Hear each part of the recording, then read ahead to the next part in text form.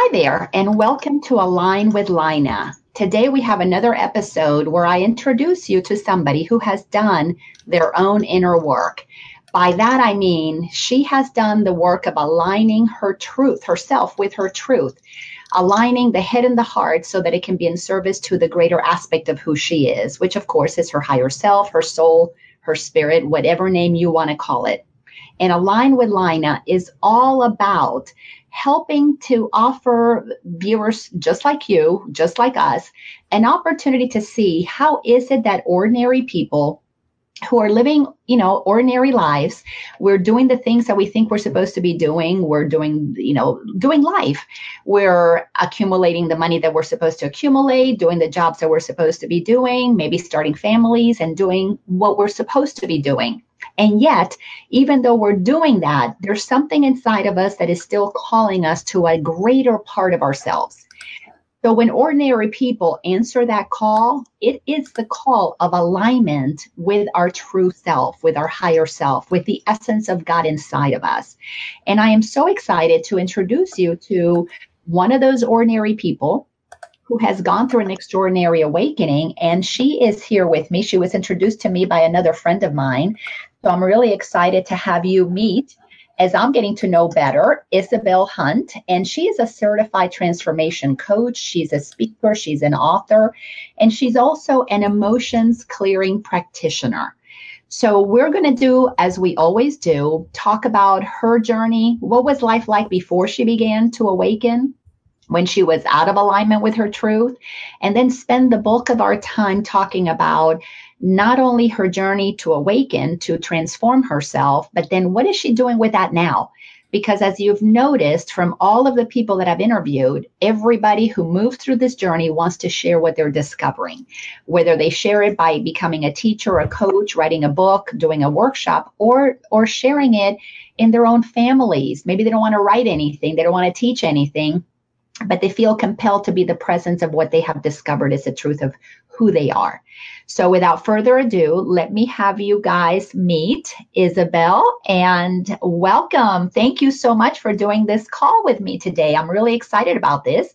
And we've got some viewers on the line. So I'm going to ask those of you who are on that if you have comments or questions along the way, please write them, post them. If you have a question, we'll do our best to make sure that we answer it. This is an interactive experience.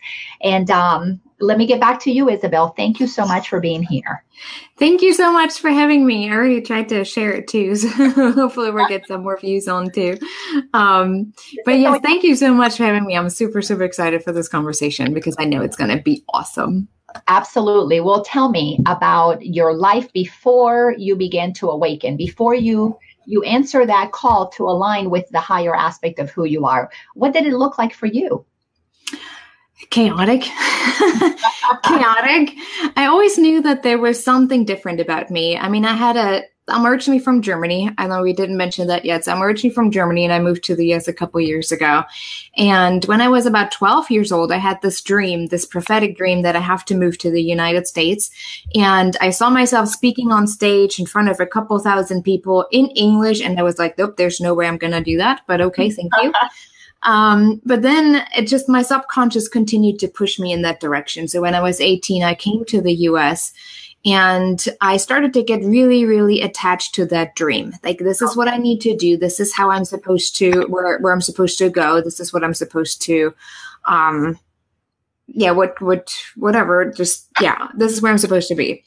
And when I was 18, I worked as an au pair, as a nanny for a family in DC. And it was quite the experience. But when I came here, I just knew this is where I'm supposed to be. This feels like home. I think I just got adopted back home, I guess. Maybe. But I'm definitely supposed to be here. But then there was just this absolute up and down constantly. After this year, I had to go back to Germany. Because everyone does, I was supposed to start college, and I did, and it just didn't feel at home there, so I started to really internally just have this war to what I knew I was supposed to do and where I'm going. Just nothing felt right. And then I just felt pressured by my family, so I just wanted to go as far away as I could, so I took the spot that I got, and that was the furthest away, which was a major in economics. I don't know why I ever did that, but it was just at some point I did that and I thought, okay, this is in alignment with my dream. This is where I'm supposed to go. And this is how I'm going to get a job in the US. Economics, of course, international, especially, you're going to be good. It's going to be all fine. I'm just going to go through it and then move to the US again. Yeah.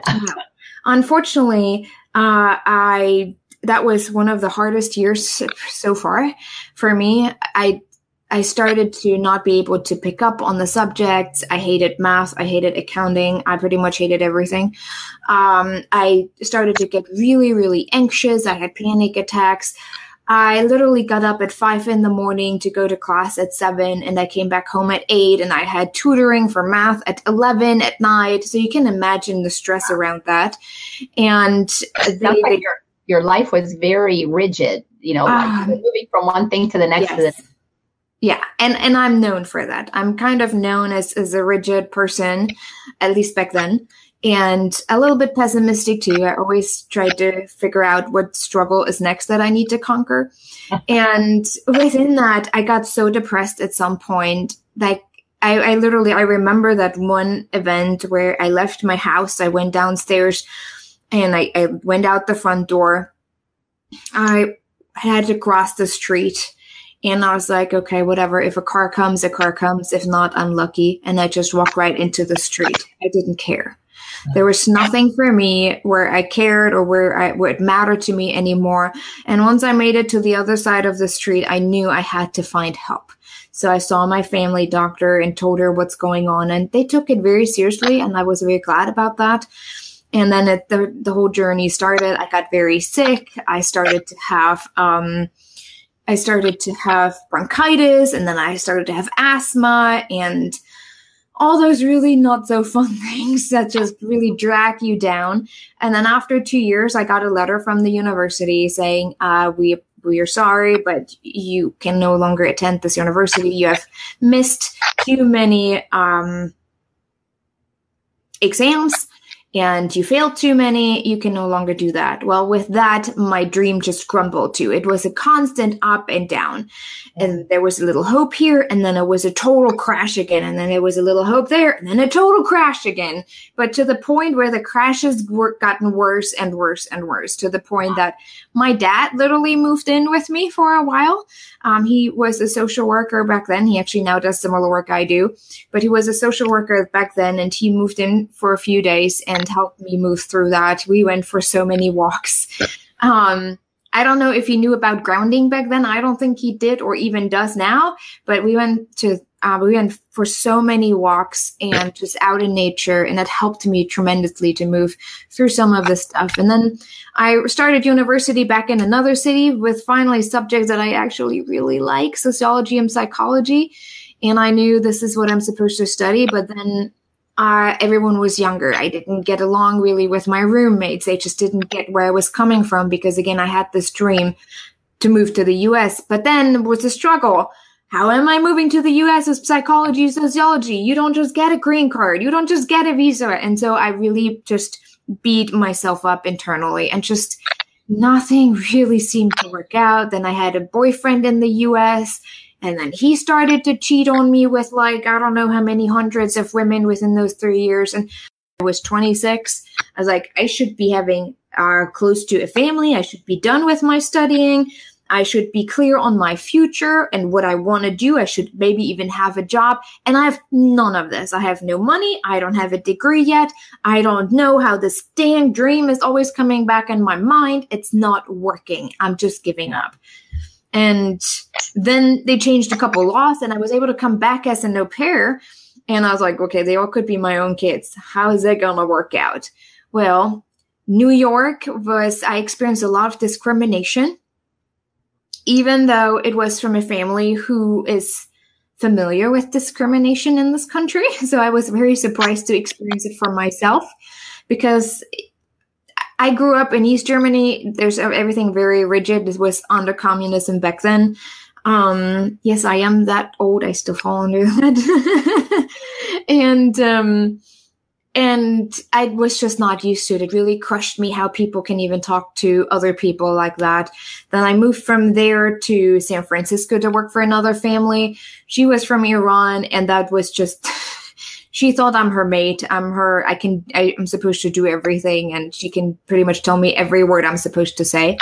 And it just was, I was like, I don't know. People just seemed to hate me. Lies were being spread about me. Stories just for them to get their money back. I just really started to wonder who I am and what I'm doing wrong. Why is nobody liking me? Everyone is lying about me. I know I didn't do the things that they're saying. And that one time, one of my friends, she looked at me and she said, Isabel, there's something about you. When people look at you, they know that you know something about them that they don't want you to know. There's something different. You literally look through people. Mm-hmm. I was like, okay, well, that doesn't help me to actually be able to stay here and make money, but cool things anyways. I was a little cynical about it. And then I moved from there to Indianapolis. And how old were you, Isabel, when your friend said that to you? I was about 27. 27. And let me just say a quick hi to Anna and Bill. They both have said hi and hello to us. So thank you guys for watching us. So here you are at 27, and you have a friend who gives you a pretty profound, bit of information about you that people can sense that you are picking up on who they are, what they got going on. And as you know, when we're unconscious, we don't want anybody to know what we got going on. No, and I didn't believe her either. I was just kind of shoveling in the background because all I had in mind is what I am supposed to do, where I should be, what I should have in my life. I was literally like this, like whatever you say, it doesn't matter. I still need to figure out how to make money and how to survive here, because at some point I ended up in the street and strangers paid for a hotel room just so I can have a roof over my head and food. And that was a very humbling experience right there, because I didn't know them. Someone introduced me to someone else, and then there's like, yeah, we're willing to help you. And there were always those little pieces where God is like, trust me. Just trust me, listen. I'm like, no, I have this dream and I need to go and I need to do this and I need to make this happen. There's no way I can just trust my intuition because, well, it's not really anything tangible. Like something that you can have in your hand. Exactly. Anna's saying that it's tunnel vision. Yes. When we are totally unconscious, we have this tunnel vision about how things should be. Yeah. And you definitely were exhibiting that. And absolutely. So how did you begin to move out of this tunnel vision and begin to allow yourself to be guided more? Like you said, this trusting piece, how did that begin to register with you? I think it had to get worse before it got better. I'm known to be a little stubborn. Maybe that's the German side in me. Everything like I know people who say I awakened really fast. Like the whole awakening process happened faster for me. Yeah, that did not for me. No, I haven't met anybody yet that it happened really fast. Everybody that I've talked to, and myself included, it has to get worse before it gets better, because until we give up trying to do it our way, which is always, like Anna said, with tunnel vision, we can't open up and widen back and see the whole picture or more of the picture. So you were stubborn, and then what? I just clung to that dream. I knew I was supposed to be here. I made everything happen. I got into IUPUI for a master's program for something that I really didn't want to do. See, I didn't trust my intuition again. Then I met my boyfriend, and I was like, okay, maybe that is what will lead me to stay here, but I really don't want to use that as something, because marriage for me is really important and just something sacred. I'm not using that just to get a green card. And it was an up and down within that relationship too. And he's like, no, I'm not going to get married. I have my 5-year plan. I'm going to be a project manager first before I do anything else. I was like, oh gosh, that's not going to work. God, okay, maybe I just should go back to Germany. Maybe I misunderstood something. And I had to go back to Germany. I came back on a student visa, knowing that I don't have $60,000, no clue what I was supposed to do. I just literally moved in with my boyfriend. I don't know if he was happy. I never asked him about it. I should have, maybe. I just moved myself in, and I started to get depressed again because, again, I didn't know how to get the money. I didn't know other ways. He didn't want to get married. It's like, all right, I'm giving up. Well, the university told me because you don't have the money, your sponsor jumped up, you have to go and leave the country, and then you can come back. You can either go to Mexico or you can go to Canada. But because we have this waiver program with Germany, you can come back in for 3 months and you can figure out how you can get an assistantship. Okay. And that's when everything that was literally the deepest fall. Yeah. I had a friend, she came with me to Canada, and we were, here, you need to picture that. You go up at, what is over at Detroit? No, is it not? Where is it? It's a very famous crossing point to the U.S. Niagara? No, further in the middle. It's, Ohio. I think it's Cleveland, somewhere up there. I forgot what it's called, but it's kind of like a port for everyone who needs to come back and forth. But it was kind of weird. We went there and we had to go through that checkpoint, and they asked, okay, why are you coming to Canada? And I told them, oh wait, we have to work through some issues with the visa, and then we're going back. All right, we just want to know that you don't illegally stay here. You're fine. We're checking on you. So we stayed overnight, and then we went back. We tried to go back. So we were in this little house where a whole bunch of different people were sitting that were trying to get into the US. You heard so many different languages. It was ridiculous. And I just said to my friend, can we just talk German? Because maybe that makes me feel a little safer. And I'm glad she was able to speak German with me, even though she's American. But we were just literally in that room. It was sticky. The air was just muggy. And then everyone, you could feel the fear from people. Like everyone was so fearful and so tense in there that we were just sitting in the corner like, what's going to happen to us? I don't know. Like you hear all those stories about immigration and detention and all that. That is real. That becomes so real. You're sitting there and you're just dripping for sweat. It's like you're sweat. And we were sitting there. Probably have a lot of empathy right now for all of the people who are being deported and being it's horrible. Oh yes, I can only imagine. And hi Sharon. so happy to see us both. So good. It's good to have you participating. But so you probably have a lot of empathy because you have lived some of these things that are not so fun. And those officers are not friendly. Like the first one, he was all red. You could tell like he was already stressed from other experiences. And he looks at me, he's like, there's no reason for me to go through that. You can just book your flight back to Germany. And I was bawling. I went to my friend. I was like, this is it. I think I have to call my boyfriend, tell him to bring my suitcases. I'm done. I can't do. And she's like, I keep praying. And in that moment where I really hit rock bottom, like the deepest where you can just go, you're embarrassed already because you just bawl in front of all those people and the officers, and you're like, I don't know what to do anymore. That's when another officer came in and he's like, hey, let me take a look at your stuff. I feel like there's something genuine about you, what you want to do. You're not just here for whatever reason to make money or to get married. I really think there's a reason why you're supposed to be here. And I just looked at him. I was like, yeah, but I don't think it's going to happen. He's like, just give me some time. So we were sitting in the corner. Literally, I was just surrendering to everything. I was ready to book my flight and go back home. It's like, I'm done with that. I'm tired. And I surrendered in that moment. And after 3 hours, that officer came back to me and he's like, I have a couple questions for you. I was like, please, God, I don't want to lie. I don't want to have to lie about my ex-boyfriend. I don't want to have to lie about my boyfriend because when they know I have a boyfriend, you can't come back in. And he never asked me about that current boyfriend. He asked me about my ex-boyfriend, and I was able to really truthfully answer those questions. And I was like, thank you, God, thank you, God, thank you, God.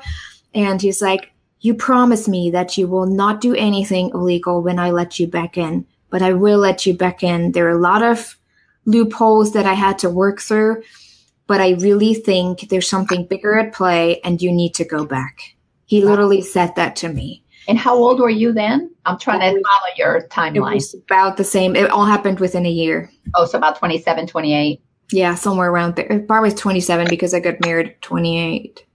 Okay. So here you are at 27. You've been trying to do things the way that society has told you to do it, get to college, do all those things, while at the same time pursuing that calling that you got at 12 about moving into moving to the U.S. So like all of these little pieces are kind of beginning to converge. So here you are, you surrender this officer, clearly one of the helpers. The next one, yes. On our journey, that they're here. When you trust, you get to see the helpers everywhere. Yeah. So this helper gives you what you need. And then what happens? I went back to Indianapolis and I talked to my boyfriend and I said, something needs to happen. I need to find an assistantship, and I couldn't find one. And I fell back into the non-trusting. I was like, okay, maybe that was just a fluke. But I got mad. I got so angry at God. Like, you always give me those little pieces that I think now I'm on the right track. And then I have this next mountain where I don't know how to get over it. Like, I was so upset and so angry with God because it was so exhausted too from this whole journey up and down. Mm-hmm. And then it was December. No, it was September, October. I had to go back December 10th if nothing would work out. It was in 2010. December of 2010, I was supposed to go back, and I had to book a flight for December 10th. And it was November at that point. It was about a month out. And I sat there and I was like, fine, now I'm just not mad at God. I'm also mad at my boyfriend. And then I'm just going to wait with the submit button. And when he comes home, he can watch me hit the submit button and feel bad about it because he's not doing anything for me. And once I hit the submit button, I will not come back. Like, I literally was like this little stubborn, rebellious child at that point, hitting the foot on the floor, like stumping. And he came home and I said, it's time for me to book that flight. I don't know what to do. There is no in and out. It's just not working. And he looks at me and he's like, no, I think God really spoke to me today over lunch and I just cannot let you go. What I'm so concerned about though is that we do something illegal and that I don't want to do. And I already had done all the research, what would happen if we would get married and how it is possible and blah, blah, blah. And I was like, no, we can make that work. Like, I really want to, I know you are the guy that I'm supposed to marry. And making it short, that night, he's like, okay, let's see what we can do and how we can make it work, because I don't think I really can let you go. And his mom was pushing too. And by the way, I love my mother-in-law. And she was pushing too. She's like, you can't let her go. You can't do that. She is perfect for you. And 2 weeks later, we got married. We're still married after almost 8 years now. Still perfect. Everything is great. And we have now a little 4-year-old. But when I surrendered, that's when things started to move forward. And the very big shift was when a friend of mine said, hey, I don't think you should be in counseling. That's not what you're supposed to do. Take a look at coaching. I know a friend who goes through a coaching training. Maybe you should take a look. So I did. And interestingly enough, it was spiritual life coaching, ontological life coaching.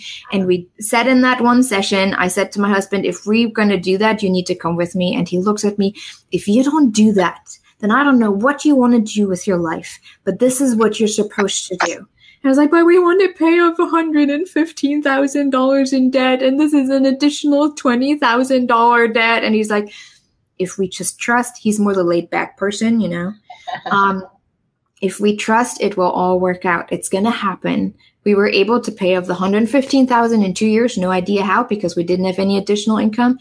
And I added to the $20,000 to it, and that was paid off as well. And after this 1 year, I knew I'm on that spiritual journey. I understood that I'm an empath. I understood my gifts. I understood how to spiritually connect to who I am, to my soul, and to God. And at that point, it wasn't quite clear where I was supposed to go with my work, but that's when the journey really started. Yeah. Oh, that's beautiful. So here we are. And as Anna said, that is amazing. So you are moving through your process of using your own mind, like you said, being stubborn, pushing against all of that would have opened up more easier for you. I absolutely believe that. Oh, yeah. But we have to see those blocks. We have to see our stubbornness, because that is what's showing us the things that we are doing to ourselves. Because once you began to get these helpers who are letting you know, your friend letting you know that, hey, you people are concerned because you have this intuitive, this empathic ability. And then a couple of years later, you get this officer who helps you, then your sweet husband who believed in you, who saw, not only did he love you, but he knew you needed to move along this path. Your friend who tells you about coaching. So all these little wonderful helpers having you come together to a place where you can finally recognize, I am where I'm supposed to be. Yeah. So beautiful. So you've just explained so much of the hero's journey.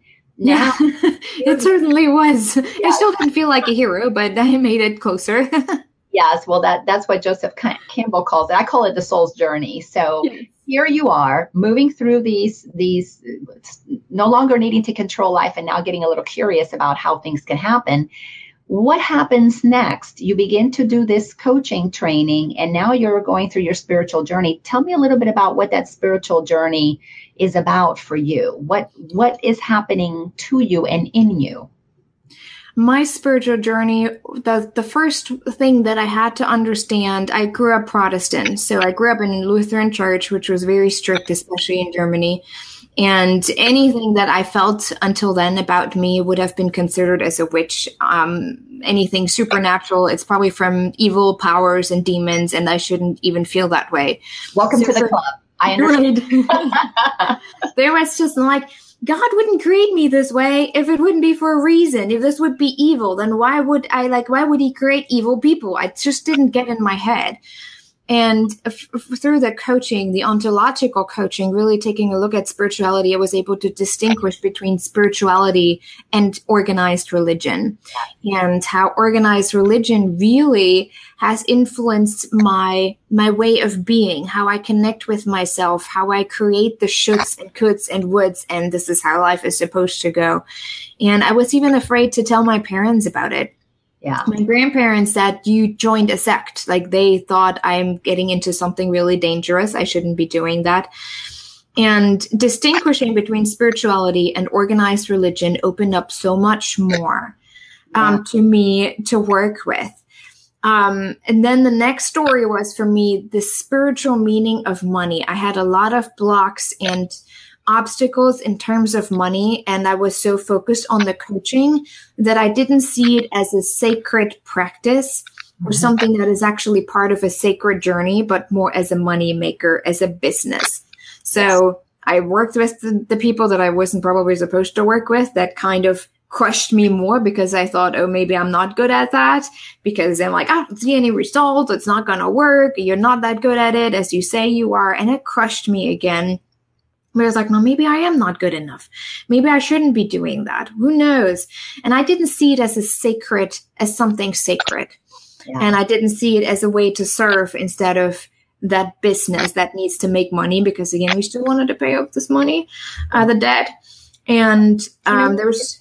Let's talk though, because you have touched on two really big things that as I'm experiencing, not only does everybody that is moving through the spiritual journey has to look at, but it's something that affects people whether they're in a spiritual journey or not. And Leslie joined us and said hello. So hello, Leslie.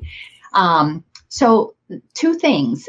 One of them is facing the contrast between organized religion and spirituality, and the other one is our beliefs around money. So let's talk about organized religion versus spirituality. For me, I had an absolutely profound shift. I grew up Catholic, very much like you, a lot of shoulds, a lot of rights and wrongs. And when I began to study the history of organized religion, there is actually an author. Her name is Elaine Pagels, and she is a theologian. And I can't remember which Ivy League school she teaches, but she is Jewish by culture. But she became very interested in the Catholic Church, Christianity. So she did a lot of research and wrote some amazing books that blew my mind wide open. Once I began to understand that the Catholic Church was specifically organized for the purpose of political gain. It was to control the people. The Catholic Church was created 300 years after Christ had died. So when you begin to look at, well, why would it take 300 years for us to have a Christian church? it really began to open me up to not only facing the fears that had been instilled as a little girl. If I don't do these things, I'm going to go to hell. God is disappointed about you, right? Yes. Oh my gosh, it's going to punish me. God became Santa Claus. One day you're naughty, one day you're nice, and you're going to be treated differently depending on how you are. But everything, no matter what I did, was guaranteeing that I was going to go to hell because I could never be good enough. I was born sinner. Yes. So moving through those beliefs was a very scary process for me because I felt that I was betraying my grandmother, who was Catholic, my father, who was Catholic. My mother was atheist, so I never felt I was betraying her, but I was betraying part of my heritage, part of who I was. Yeah. So a lot of guilt, a lot of shame, a lot of fear, a lot of uncertainty. What if I'm believing that God is loving when he really is wrathful? What if I'm pretending that this is a better thing than actually it could be? So a lot of self-doubt. Tell me, let's just stay on the religion topic first.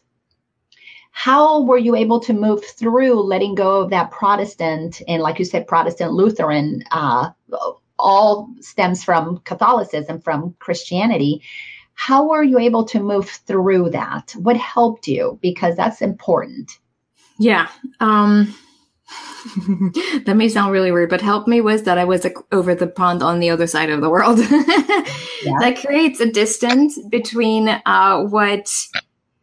there's just a distance between the ones that you try to please and you and being on your journey, because they didn't know. Like, they didn't know what I was doing, and I could choose what I wanted to share with them. So that was a good thing to do. Not saying that everyone needs to leave their country, but that was actually for me what was really helpful, because I have a very strong relationship to my sister and my brothers and my parents. But even my siblings started to move away from church. I don't think they really understand the term of spirituality, but they just moved away from church too. So it was getting a little easier for me to share with them what I was going through. It was, I think, honestly, the coaching has helped me tremendously to move through some of that, because everything that is related to religion are started to become beliefs. Like, I'm not good enough. I disappoint God. I have to be very careful. There are a lot of, like, Satan is trying to convince us, even if it feels good, it's probably not good. If it sounds too good, it's not, right? So things like that. You always have to work hard. That is instilled from me from church. And I had to work through one after another through those beliefs, to let go of them and to see those are beliefs that are actually not true.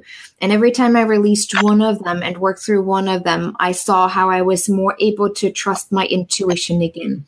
And when you feel suddenly, the voices just become so much more clear. Exactly. It just feels good. And so I was like, okay, it feels good. If it wouldn't feel good, I don't think, or if it wasn't right, I don't think it would feel so peaceful as it does. Yes. And I totally agree. I in my coaching and my workshops, I teach people that we hear two sets of voices. And we hear the voices in the head, which is the programming, like you said. Everything that is taught to us through religion is that we become beliefs, because once we agree with them, they become a belief that we have to work through eventually. But then the other voice is the voice of our soul, is that intuitive voice. It's the voice that we heard as a little child that moved us, that inspired us, that was our source of imagination and creativity and inspiration. So yes, we have these two sets of voices that we have to at some point say, these are two separate sets.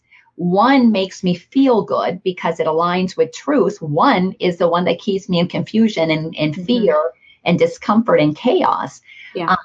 So I'm so glad that you made that distinction. And Sharon had said that she likes the idea of working through your beliefs one at a time to trust your intuition. And we have to, because belief is a voice in our head. You have to work hard means you can't intuitively hear. No, you don't have to work hard. You can work with love and with joy. And then Leslie is saying that, yes, as coaching, because she too is a life coach, and she does very specific, amazing kind of coaching, that we're constantly drawn to work on ourselves. Yes. of course, we can't teach this to somebody else until we've done it for ourselves. And I know Leslie knows exactly how that is. And I have, all this time, over the last 6 years, I've always worked with my own coach, always. But what I want to add to it too, and I think maybe that resonates especially with younger people, what has helped me too to create the difference between spirituality and organized religion was to let go of the term God. And maybe that sounds weird to other people, but in that moment, I had to let go of it because I created a picture to the term God. It was that personalized guy in the sky that has his scepter right here and is judging you for everything that you do. And I realized how the term divine and universe actually resonated more because we see divine feels loving and just kind of more mellow and just very giving and mercy and grace. And it just, I don't know, it just felt different to me. And universe seems so unlimited. There's nothing that can stop you. And so I started to resonate to those terms. And before I was able to step back into the term God, once I released those stories around the term God and not personalizing God in the way that church does. Yeah. And I'm so glad that you're making that distinction because I did the same thing. I literally could not say the word God. I cringed when I would say that word. Yeah. And I went through many years calling it spirit, source, universe, whatever, divine, anything other than God. But have you come back to the word God? Are you comfortable with it now? Yes, I'm starting to. I'm still sometimes struggling, especially depending on who you talk to, especially when it's people from church. I'm starting to really have a different, more empowered relationship to the term God. Sometimes I still choose the term divine over God just because it just depends on where I'm at what stage. If I need a little bit more grace, then usually I tend to be more divine. Oh, well, let me tell you, I'm typing it here. Let me type this real quick so I can share this with people. But I was told, I like you, have encounters with God, with Jesus, with whatever you want to call it, with the energy, with consciousness, that infinite intelligence that we all have the ability to tap into. And I was told one day what to call it. And it really became fascinating because it gave me the opportunity to finally have a name that felt comfortable for me. Now, this is not the name that's going to be for everybody, but I'm going to show it on here. But it told me to call it Jiesel. Jiesel? Yeah, that's funny. And Jiesel is an acronym for God is the source of the energy of love. I like that. And anybody can borrow it, but it's it told me, you need to call me what is more accurate about what I am. And what I am is the energy of love. And the energy of love is the source of everything. Nothing can be created without the energy of love. Right. And that is what God is. So when we clean up all of the misbeliefs that we have labeled or placed on God, God is going to emerge as nothing more than the source of the energy of love. So anyway, so Leslie says that's beautiful. I have a lot of fun with Jiesel because I'll be talking to Jiesel and people are like, oh, man, are you calling, a weasel? It sounds like a kid's book. Yes. So tell me then, where are you in your relationship with whatever you want to call it? That divine. God. I don't think I can even describe it. It's that beautiful. I mean, I do my meditation every single day. I'm outside a lot. When you get to the point of where you clean all those beliefs up and you really understand the connection that there is with the divine, everything becomes one. Yes. You just sit there and you literally morph into everything that's around you. And it includes everything in this world. Yeah. And it has changed everything inside of me. I mean, I'm human. I'm not every day like that. Trust me. I mean, my son can get me to a point where I'm like, just leave me alone. I need to get work done. We all get there. We're just human. But for the most part, you can have so much more deeper relationships to people. You can just tell people, I love you, even though you just met them for the first time without feeling weird or making it romantic or sexualize it. And the person in front of you feels that. They just feel seen when you say, hey, you know what? I love you, dude. I love you, girl. There's nothing weird about it because you don't make it weird. You just feel it. It just comes from your heart.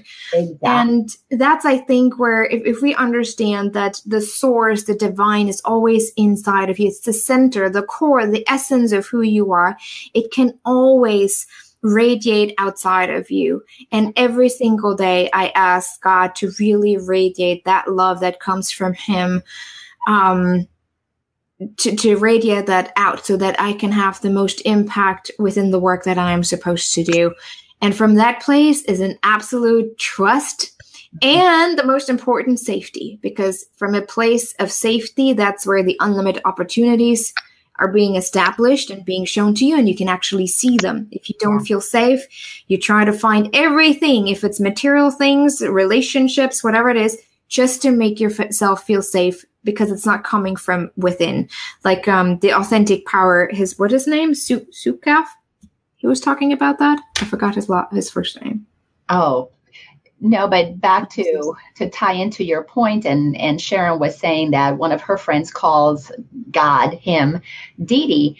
And, you know, in the movie The Shack, I don't know if you saw that movie. Yes. The wife of the gentleman, the woman whose child was murdered, she called him Papa.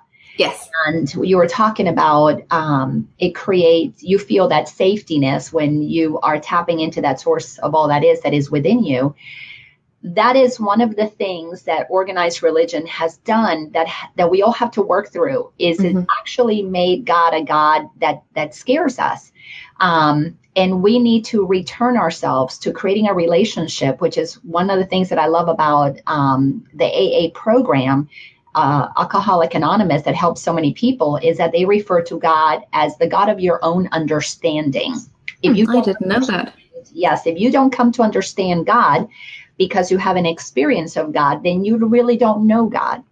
Exactly. So to your point, in having those experiences, and I had many amazing experiences, and all of them were felt, and hard to describe them because somebody else cannot understand. Yeah. As you're describing, you know, what an apple tastes like, if they've never tasted, like, they're words, they mean nothing.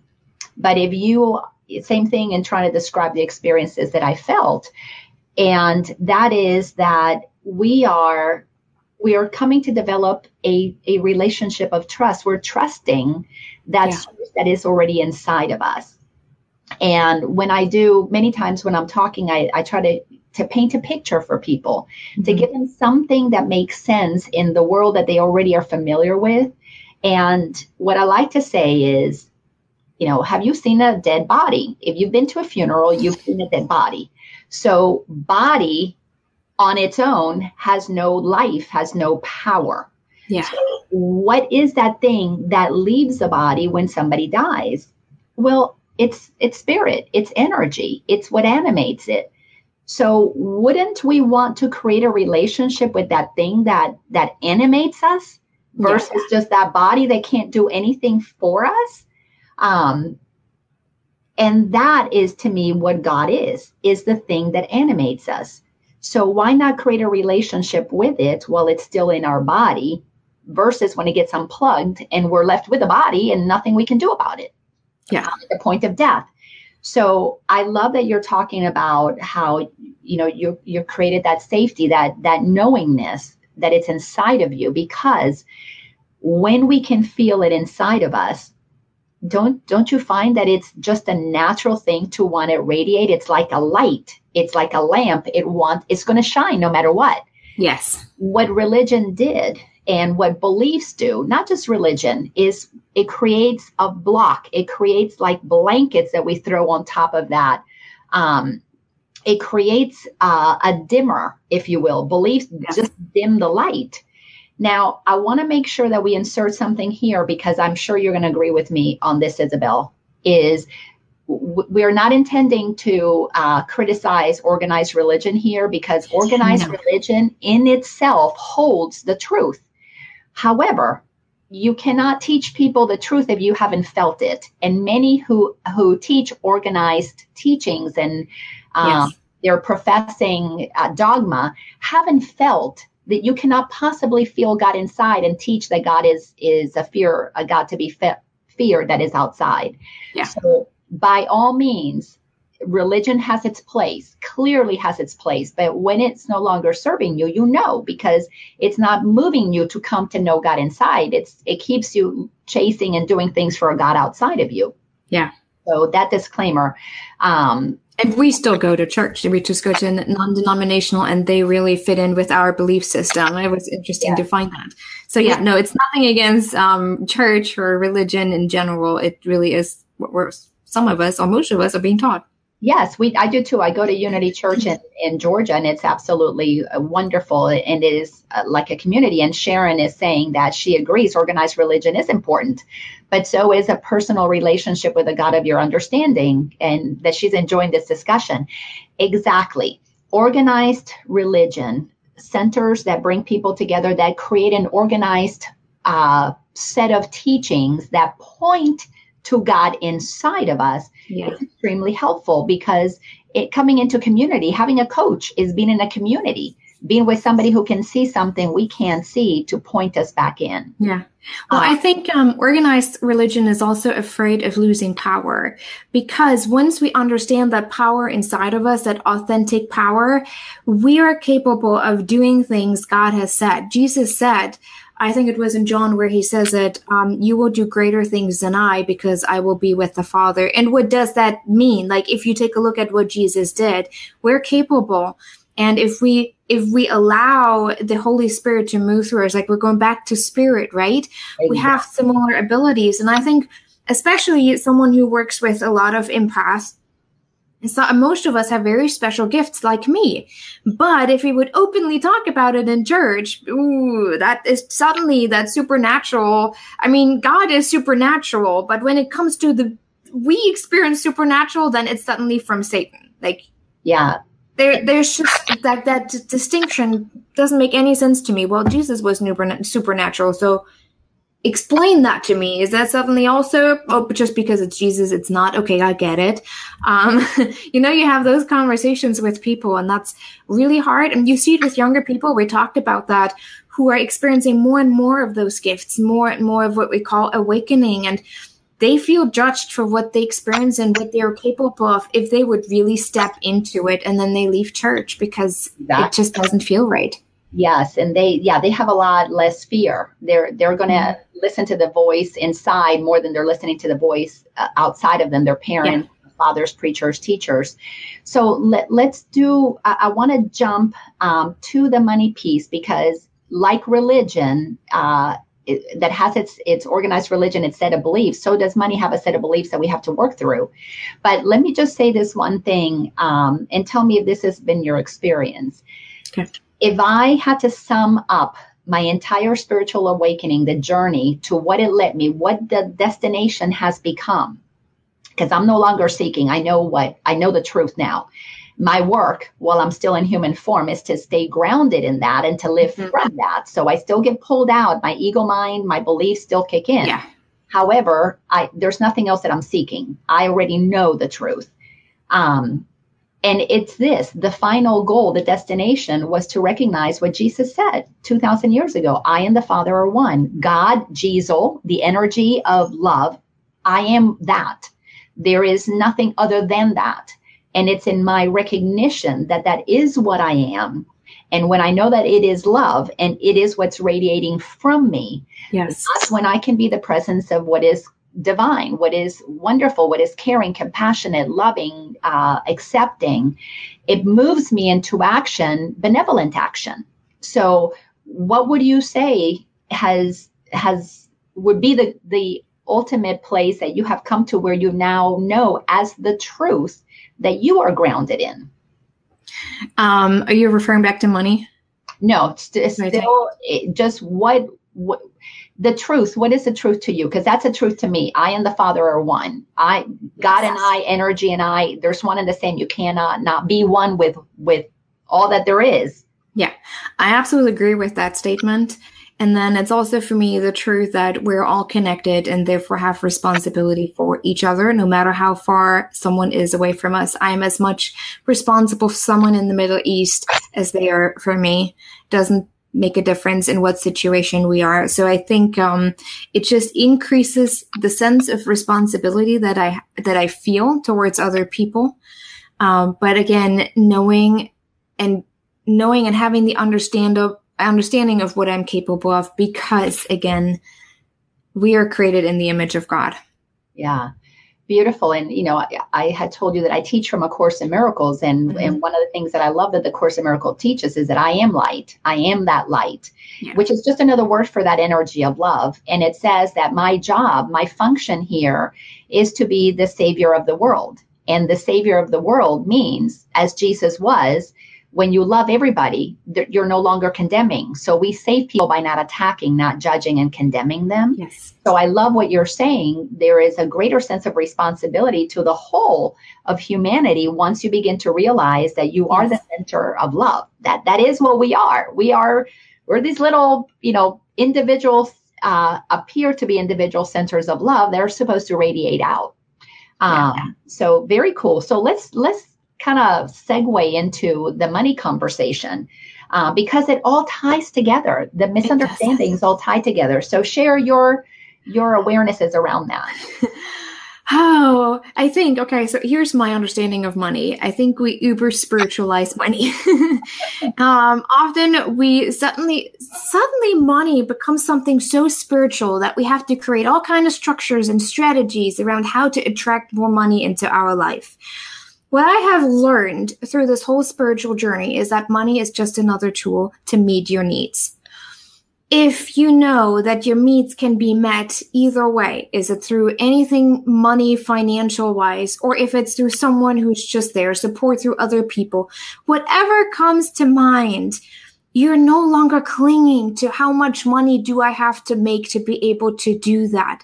Even if you have no money whatsoever, if what you a desire is part of the need to move you forward on your path, it will come to you either way. Maybe through a gift. Maybe suddenly you sell something that makes more money than what you could have ever imagined. Maybe you have that one brilliant idea to sell. It doesn't matter. But I think what my spiritual journey has allowed me to understand is to detach from money as the foundational source to meet my needs. Exactly. How beautifully said. I was married not too long ago to a millionaire, and it was fascinating. And I was just having this conversation with my coaching client this morning that I never felt less safe, less secure, more unhappy than I had when I was married to somebody who said he wanted to share all of this with me. And yet his fears about money were so strong that it was used basically to punish me. So I would be given something, and then if I didn't meet his requirements, it'd be taken away. And I had to come to terms with the recognition that money is exactly what you said. It is just a projection. It's a reflection of how we see ourselves. Because if we are all one, if there's only one energy here, and for me to believe that I am energy, I have to believe money is energy. I have to believe houses are energy, people are energy, trees are energy, the planets are energy, which quantum physics is telling us that is true. So if money is energy, then if I'm experiencing lack, then I'm believing in lack in me, because I am the one who is, through my belief system, through my projection, experiencing out there what I believe inside. And I could only see money as controlling me because with that particular husband, because I was out of control. I was not aligned with my truth, and I had given him control of my safety and my financial security, and forgot that it's coming from inside of me when I projected it as something external. So I love what you're saying. So say a little bit more about how do you, what's your relationship with money today? Because for me, it's just a fun thing to enjoy, but it is no more important than a breath to me. It's more important than smelling a rose We're living in the human world, in the physical world. So of course, there's sometimes that lack of money still comes through. Like, oh my gosh, suddenly like everything is breaking in your house and you have to buy everything new. Even though I know there's no reason for me to worry, but it's just a default behavior that I tend to go to.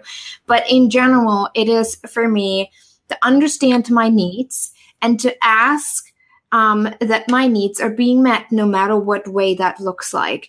Money is no more important than your food. Money is no more important than your house. Money is no more important than the tree in front of me. It is all the same, and everything is there to serve us, to meet our needs, for us to move forward on our path towards light and love. Mm-hmm. And if that includes money, so be it. If that includes something else that might be a loving relationship, so be it. But none is more important. None has a direct relationship, really. It's just about how can we, what is it that we need to meet our needs so we can move forward on our path. And that detachment has opened up a lot of opportunities for me where it no longer was that heavy rock that I had to carry around. And how can I make more money? And how can I have more clients? And how can I do this? And 6-figure and 7-figure and 8-figure and whatever else. But really just being in that moment and enjoying what I have in front of me with that trust and that safety coming from within, that what I need is always provided for. And that may not be money that I need, but I might just think that I do. But it might just be another person or something else. And when you have that spiritual journey from within, when you get to that place of truth, for love, you are more capable of seeing the solutions to meet your needs. Exactly. And not just money.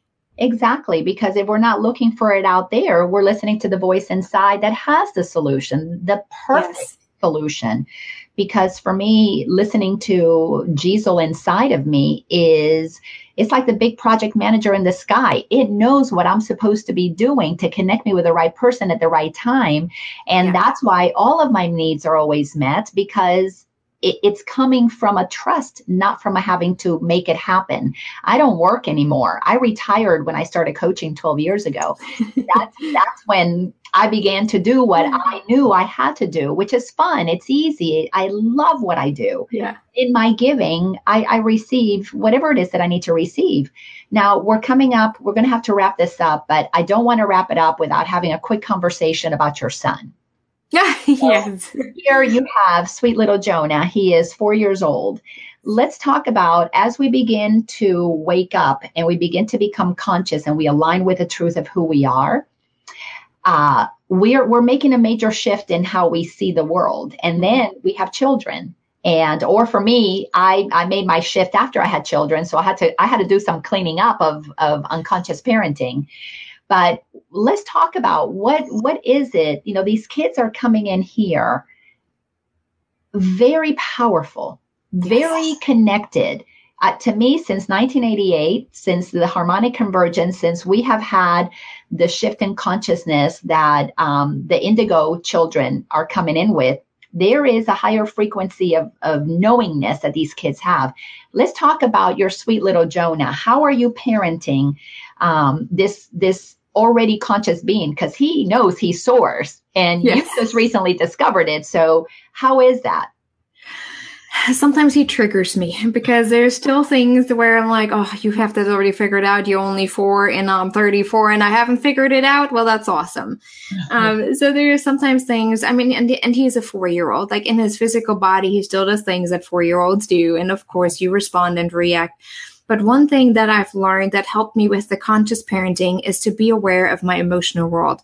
That's something that I teach. That is something that I love to speak on, the topic of emotions. And that once I learned what my emotions are trying to tell me, even on a spiritual basis, I'm able to parent more consciously in understanding what he is experiencing and what questions I can ask him to reflect on what he is experiencing.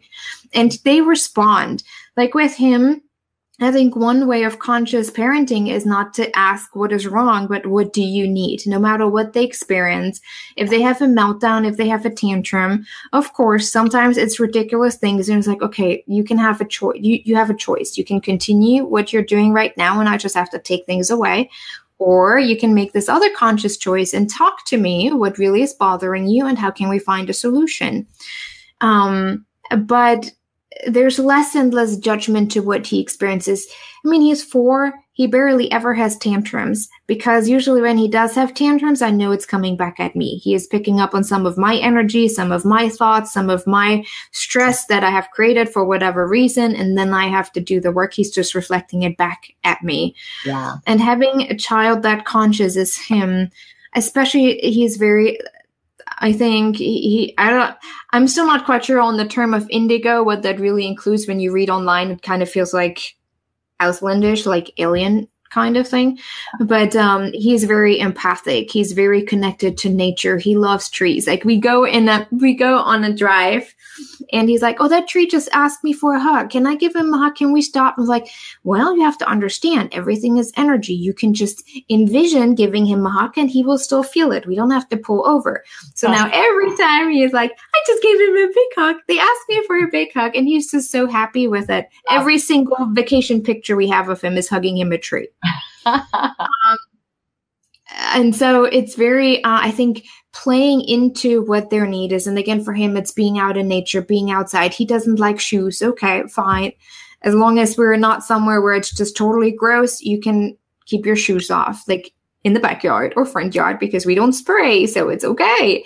Everything is natural. My husband is a naturopath and a master herbalist, and so we grow our own food for the most part. We don't use chemicals. So he does our own medication, things like that, you know? So I think that is already very helpful for conscious parenting because he doesn't get that toxic overload. He's more clear. He doesn't barely ever watches TV because, well, we don't, so I don't have time for that. Yeah. And he's not very indulged in those kind of things. And he's just very aware. Like last year, he was only 3.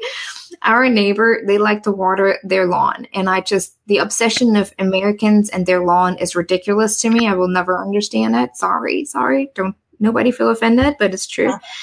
Yeah. But he went over and he looked at him the same way what we talked about earlier with his hands on his side. He was like, you know, neighbor, you're wasting water. That is not okay. You don't have to let your water run all day. That is wasting water. And I just went back inside real quick. I was like, yep. And then I just pretended like I didn't hear anything. Like, Jonah, where are you? And he was 3, but he was speaking so much truth. Of course, the neighbor was like, oh, that's funny. You're 3. You know, then we laugh at those little kids when they say that. It's so funny. And that is something we need to be aware of as well. He's also very loving. He loves to give hugs, and it's just who he is. But then from other kids, he's like, stop giving me all those hugs, or ew, you giving him a hug. That's gross. And then he feels judged for it. And he feels like, oh, maybe I'm not supposed to show them love. And that hurts me as a mom and having that conscious awareness. But at the same time, I can explain to them that some children grow up differently and they're not used to showing that much love. And so it is okay for you to do that. But next time, just ask if they're okay for you to give them a hug and if they feel okay with that. And I think it's more about him making aware of what he feels and how he can work through that and asking the right questions, pretty much just coaching the child through whatever they're going through without all the judgment. And again, I'm not perfect. I mean, sometimes he's just driving me crazy too. It's like, just stop whining. I can't hear it anymore. It's like my husband comes, I'm like, take him. I need a break. Because he's mostly home, especially now that it's summer break. Yay. I know parents know how that feels. But he's also really amazing. Like right now we have this interview. He's in his room. He knows that it's important to me and he just reads his book and is quiet. He does that all the time. He's just so conscious. I always said from day 1 that he was born, he's the most considerate child I've ever met, and people just laugh. And that is to me what the indigo terminology really encompasses is consciousness that is heightened, that has them feel that connection to everyone and everything. And as a conscious parent, our work is to help them preserve that while we guide them on how to navigate the unconscious world, how to navigate the maze that has been created for thousands of years as the walls of the maze are little by little coming down. Yeah. But until all the walls are down and we can all move about in oneness with each other, there are rules and regulations. Some are beneficial, some are not. Yeah. It's beneficial if we all drive on the same side of the road and we have green lights and red lights. That's a wonderful structure that is helpful, but it's not helpful to have structures that are rigid, that say that, this is right for everybody. Yeah. Not what you feel inside.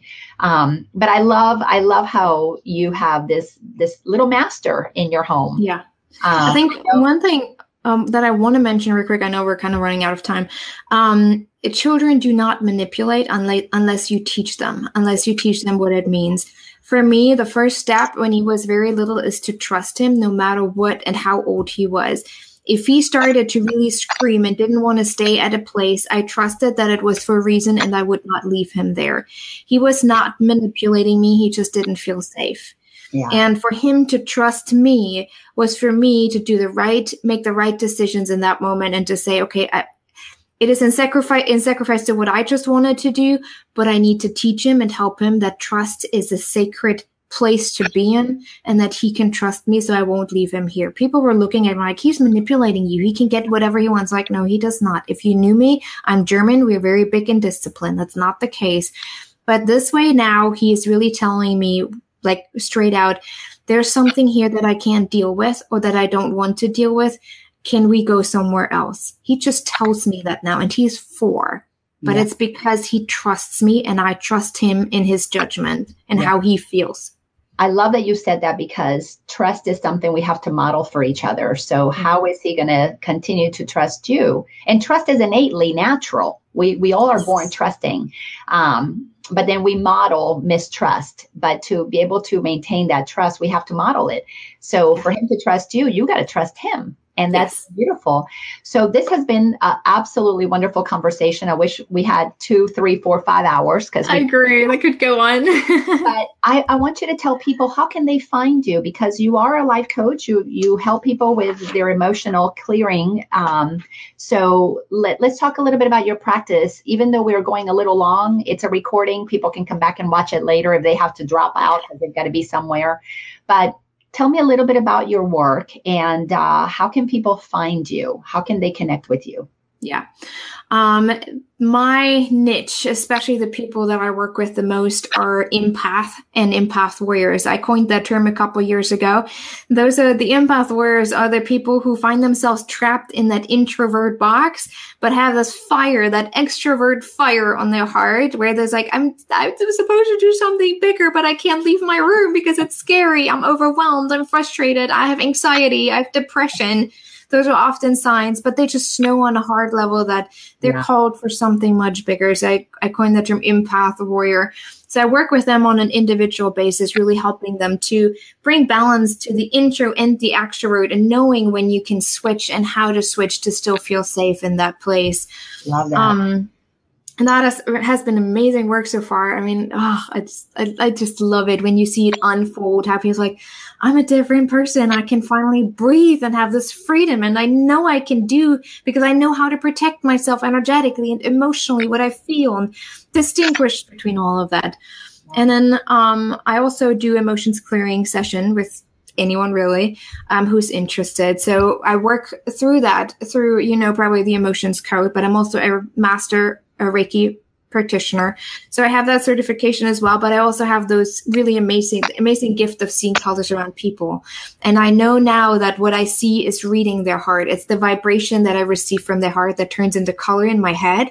Yeah. And every color has a specific frequency and therefore a specific message and a specific meaning. And then usually I have like visions coming with it. And all of that combined makes it so powerful and very unique because, I mean, that's what I can do. That's why I say everyone has a very unique place to be in and to operate from. And then I pretty much teach and speak, especially I do inspirational speaking on the topic of emotions and trust and intuition. But I love the topic of emotion. So I also have this course The Empowered Warrior, a simple guide to successfully trusting your emotional world, or a simple guide to successfully navigating your emotional world. Yeah. There we go. And isn't that really what this journey is about? We're discovering beliefs, but all of those beliefs activate emotions. So we have to navigate the emotions that get created, that get activated by the beliefs that we hold, and beliefs that are fear-based contract our energy. So we feel that emotion of shame, guilt, we pull in. I just posted something the other day. Emotional work is spiritual work, or spiritual work is emotional work. Empathic work is spiritual work. Therefore, empathic work is emotional work. Yeah. Anything that has to do with self-awareness is spiritual work. It's tell me the website that people can find you. Yes, it's isabelhunt.com. HUNDT, Isabel, ISABEL, HUNDT.com. Because people often forget the D. I'm going to write that real quick so that people can find it. And we'll post it right here. So it's just isabelhunt.com. So there it is, nice and big, so you can find it. Make sure you put that DT in there. Yes. This has just been a wonderful conversation. We may have to do this again. I agree. I totally enjoyed it. Oh, me too. Me too. There's such gratitude from my heart to yours, because to me, the most courageous people are the ones who are willing to say, maybe I don't know everything. Maybe I don't have my shit together. Maybe there's more to life than what I knew. I am willing to hear. I am going to be curious to see what else is there. Because without that curiosity, there's never a willingness to question your beliefs. And I feel that all of our suffering comes from beliefs that are limiting us, that confine us, that keep us in a very small circle, very small idea of who we can be, who we are created to be. If I and the Father are one, if God and I are one, if that energy that creates universes and I are one, then I am unstoppable. I am unlimited. So why wouldn't I want to know what more is there to me? Yeah. But to get to that place, we have to, first take the first step. Do the work. Yeah. Do the work. And usually the first step starts with surrender. And you mentioned that earlier several times. So thank you for being here. Thank you for doing your work and surrendering so that you could create this amazing courses and what you teach and your processes, because to me, the best teachers are the ones who teach from their own experiences. Yeah. And that's where the authenticity comes in, and it's just so beautiful, and it's always so loving because you're sharing from your heart. So thank you for being you. Thank you for being a conscious mama and a conscious wife and a conscious woman, and thank you. Awakened being. So I look forward to seeing you again soon. And let me just let my audience know that the next Align with Lina, we won't have it next week because it's Memorial Day. So in the U.S., we celebrate Memorial Day, so have a fun day. But we will meet the following Monday on June 4th with my friend Kim Sumling, who is also a life coach, and she's a Reiki master as well. And she's an amazing woman, gone through her own transformation, and she is aligning with the truth of who she is. So join me on June 4th for that next interview. And until then, have a wonderful time. And remember, we're magnificent. And it's just a matter of how much of that magnificence do you want to align with. It's up to you, because you're powerful, creating your reality every second. And you're loved, period. So thanks a bunch. And thank you, Isabel. Thank you so much for having me. Thank you to everybody who joined us and for your wonderful comments. Take care. Bye-bye.